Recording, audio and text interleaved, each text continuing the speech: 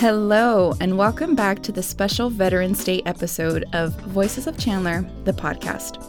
I'm your host, Melina Zuniga, and I'm accompanied by a very special guest today who is going to co-host this episode with me.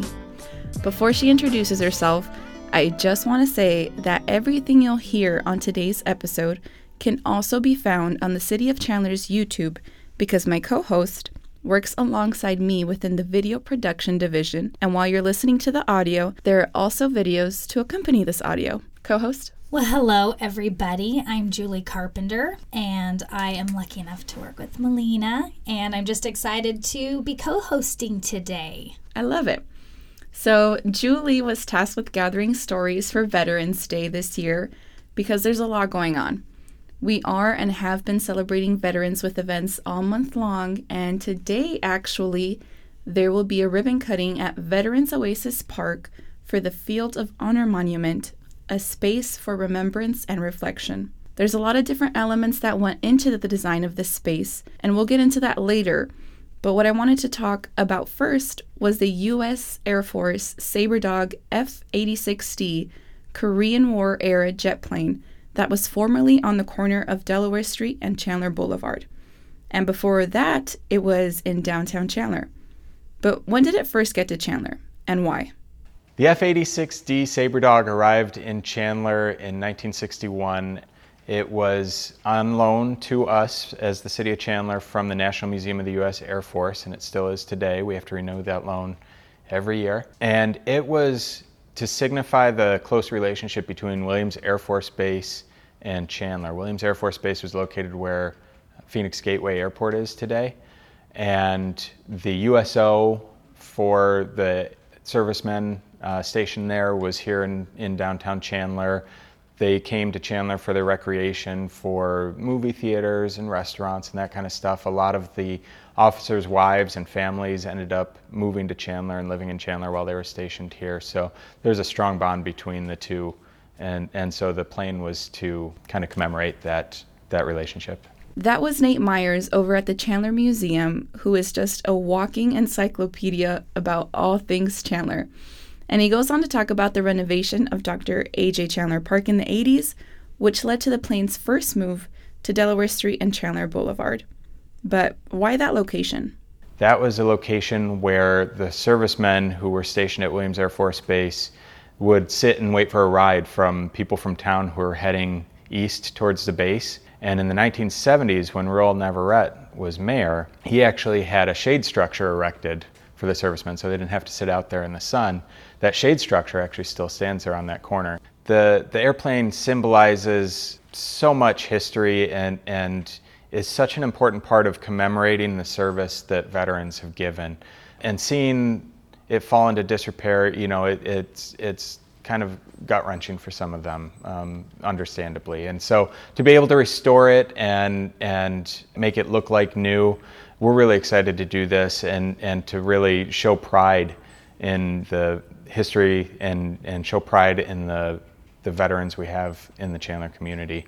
That's a pretty neat way to commemorate our veterans here in Chandler.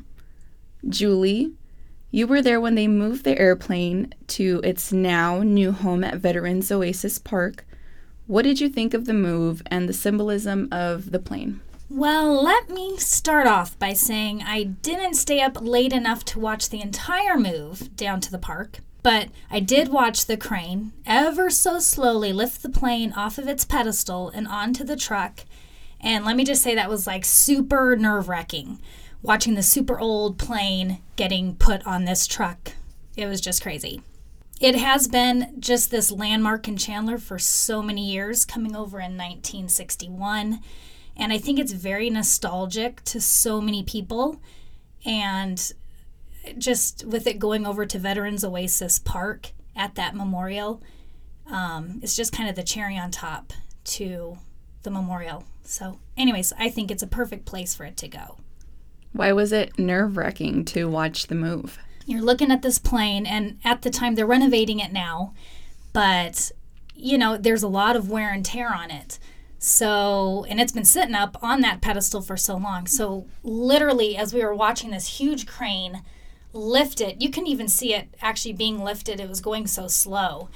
But once it separated from the connector piece, it just started swaying, right when it got that release, it started swaying. And I don't know, it's just one of those things, you don't want to drop it. They had to really make sure that, it was secured correctly.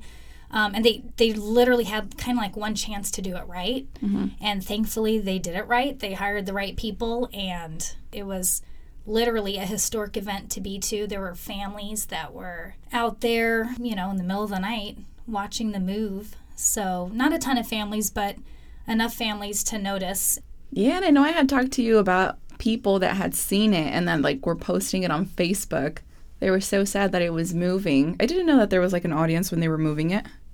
Yeah, there were definitely, there was a kid that was, I think she was 10 years old. So for sure, that's something she gets to tell her class about, how her mom let her stay up late and to watch the plane. Of the plane. Yeah. Awesome. Okay. So talking about symbolism, I want to discuss the memorial and how it has all come into fruition. We talked to Mickey Olin, who is the Community Services Planning Manager, on his involvement throughout the entire process. We actually went and interviewed him at the memorial site on Veterans Oasis, so you'll hear construction going on in the back. So just bear with us. The Veterans Memorial Project here at the park got started actually back in 2008. Shortly after we completed the construction of the park, we began meeting with our local veterans and residents to develop a concept for this unique project. One thing that we found that was consistent through all our public meetings was one of the words and ideas that was important to the veterans was the word freedom and the idea of freedom. And one of the symbols that they thought was important that recognized freedom or identified freedom was the American flag. So when you look at the memorial, you'll notice that the columns and plinths are laid out in the exact ratio of the American flag. It also represents soldiers marching in unison. And you'll notice that there's 21 of those cubes that are at ground level. And those are meant to recognize those veterans that went off to war but did not come back.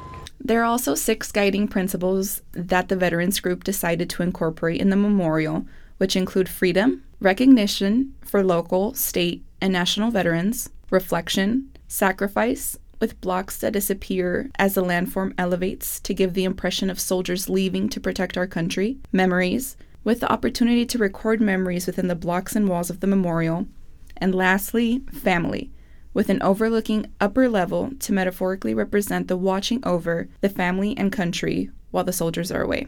Julie, I know you feel personally attached to this project because your father is a veteran, and you also have other family members that have served in the military.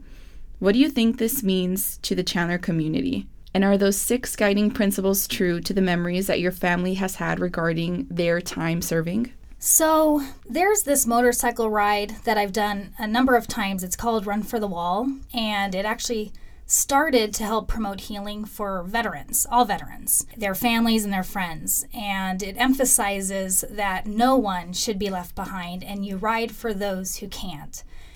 This starts in California and ends at the Vietnam Memorial in D.C., and along the way, across the nation, it stops at all these various memorials. The vast majority of the riders are veterans, and they're from all different branches, from all different times, of their service in the military. And just watching them at these memorials, seeing that pure visual emotion of them being there and of them all being together, it's just something that I will never forget. So having a space like that in our very own Chandler community is just so incredibly important. And having that space at Veterans Oasis Park, it truly does represent those 6 guiding principles of freedom, family, recognition, reflection, memories, and especially sacrifice. Now, before this, there was a space dedicated to veterans, but I think this project really just took that and multiplied it by 10.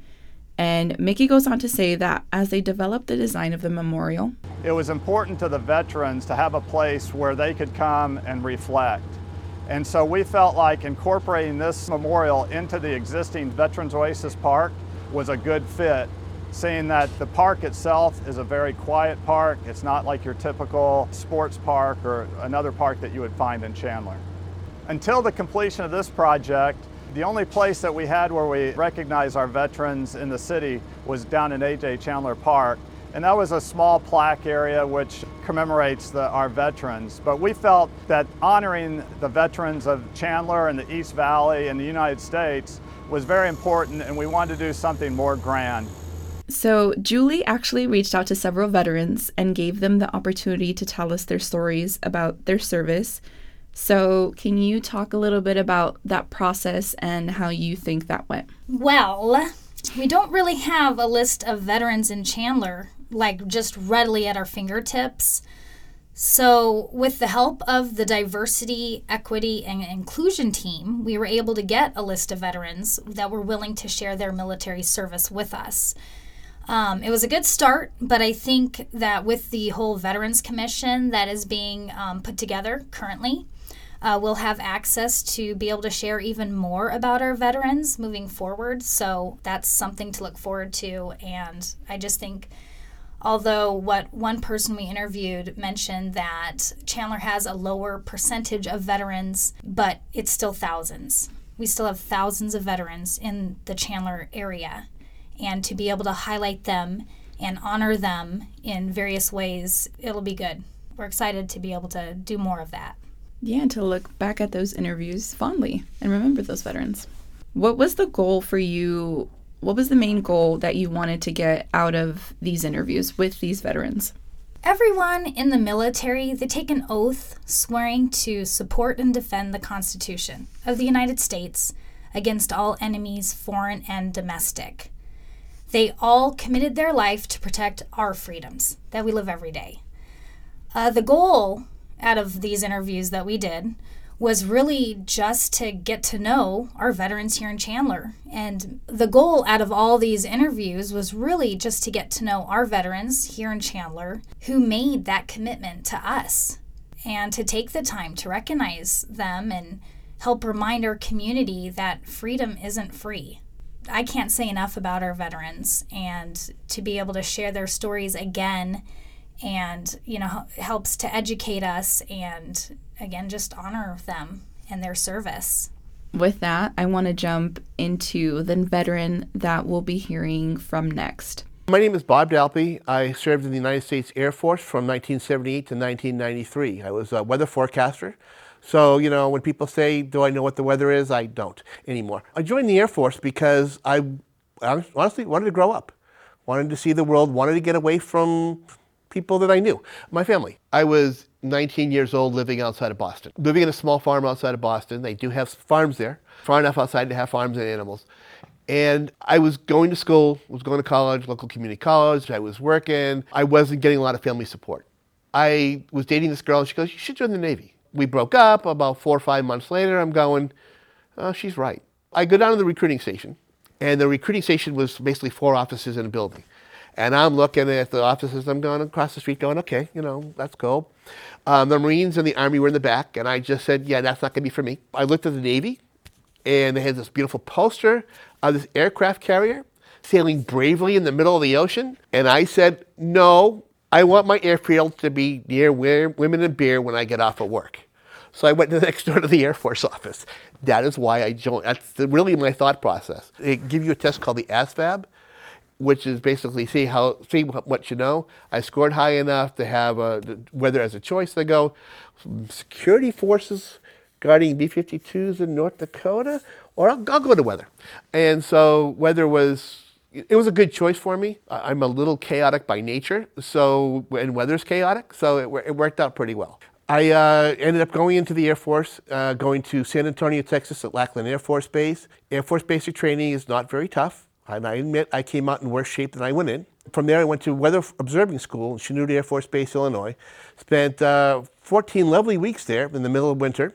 minus 70 degree below wind chills. That was great. Learned how to observe the weather and, kind of saw a little bit of central Illinois in its winter wonderland finest. From there, I went up to upstate New York to a place called Griffith Air Force Base in Rome, New York. Spent about 14 months at Griffith Air Force Base. I wanted an Air Force Base 6 hours from home, so I could go back to Boston if I wanted to, but far enough if I really didn't want to, I didn't have to. Spent 14 months there, and then I got orders to a place called Bitburg, Germany. It was also the only F-15 Air Force base in Europe at the time.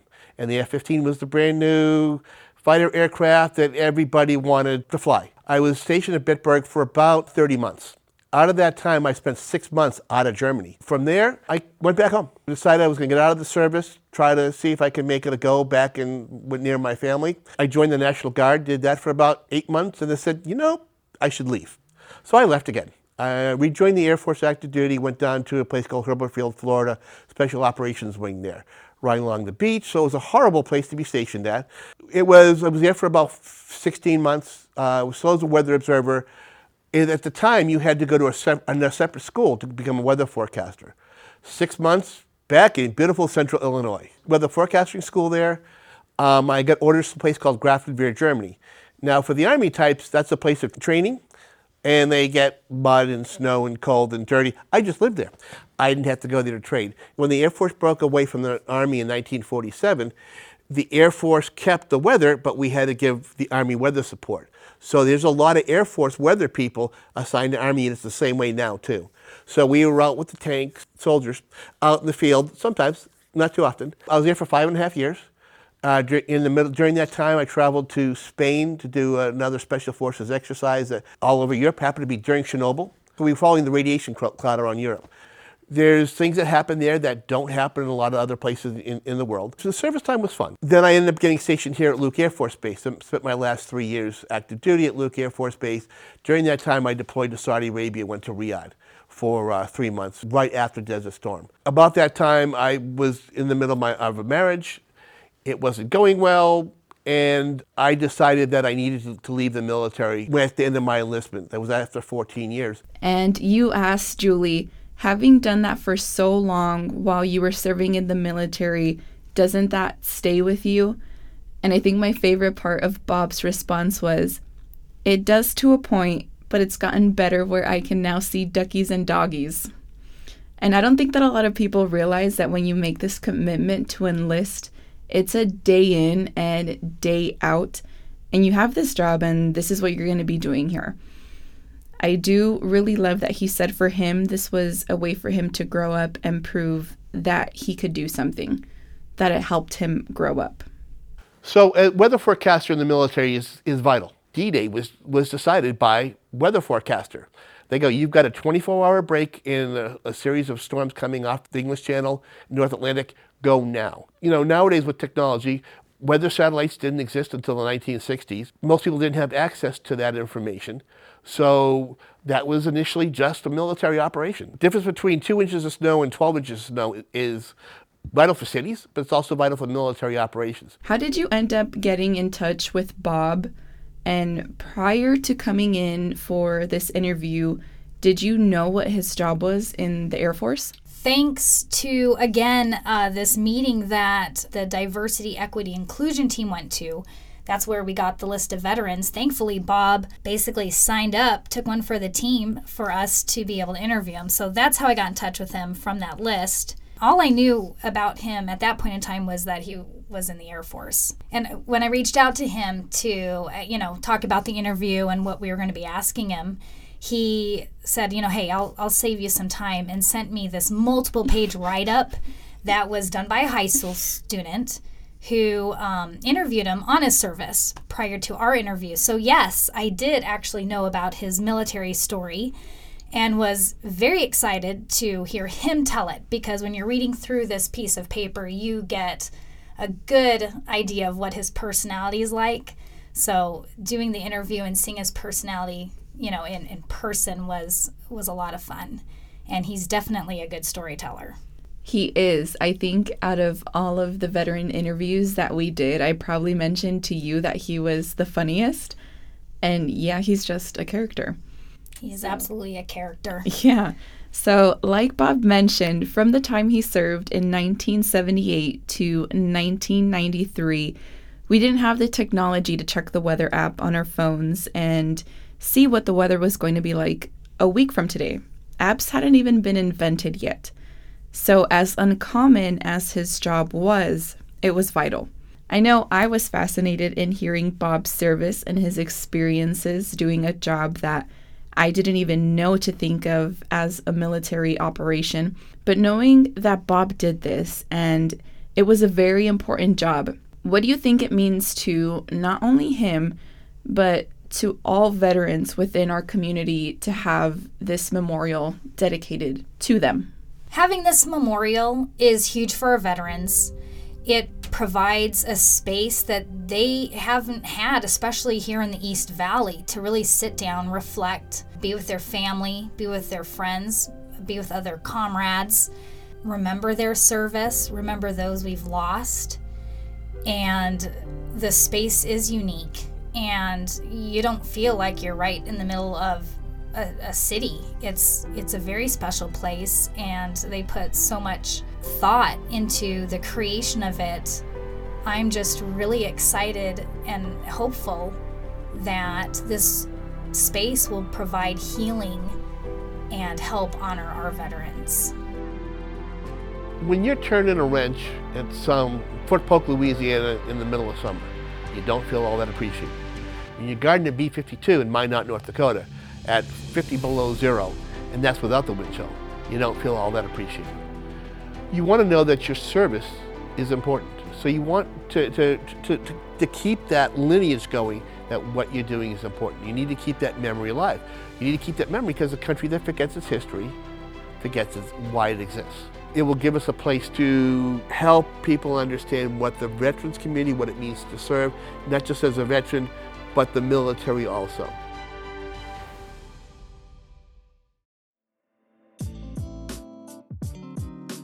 Thank you so much for tuning in. This podcast is brought to you by the City of Chandler. And we also want to give a big thank you to all the veterans that gave us their time and let us listen to their stories. And that would be Mike Simon, Dave Waltzer, Cass Fachapanti, Nick Magianis, Bob Dalfy.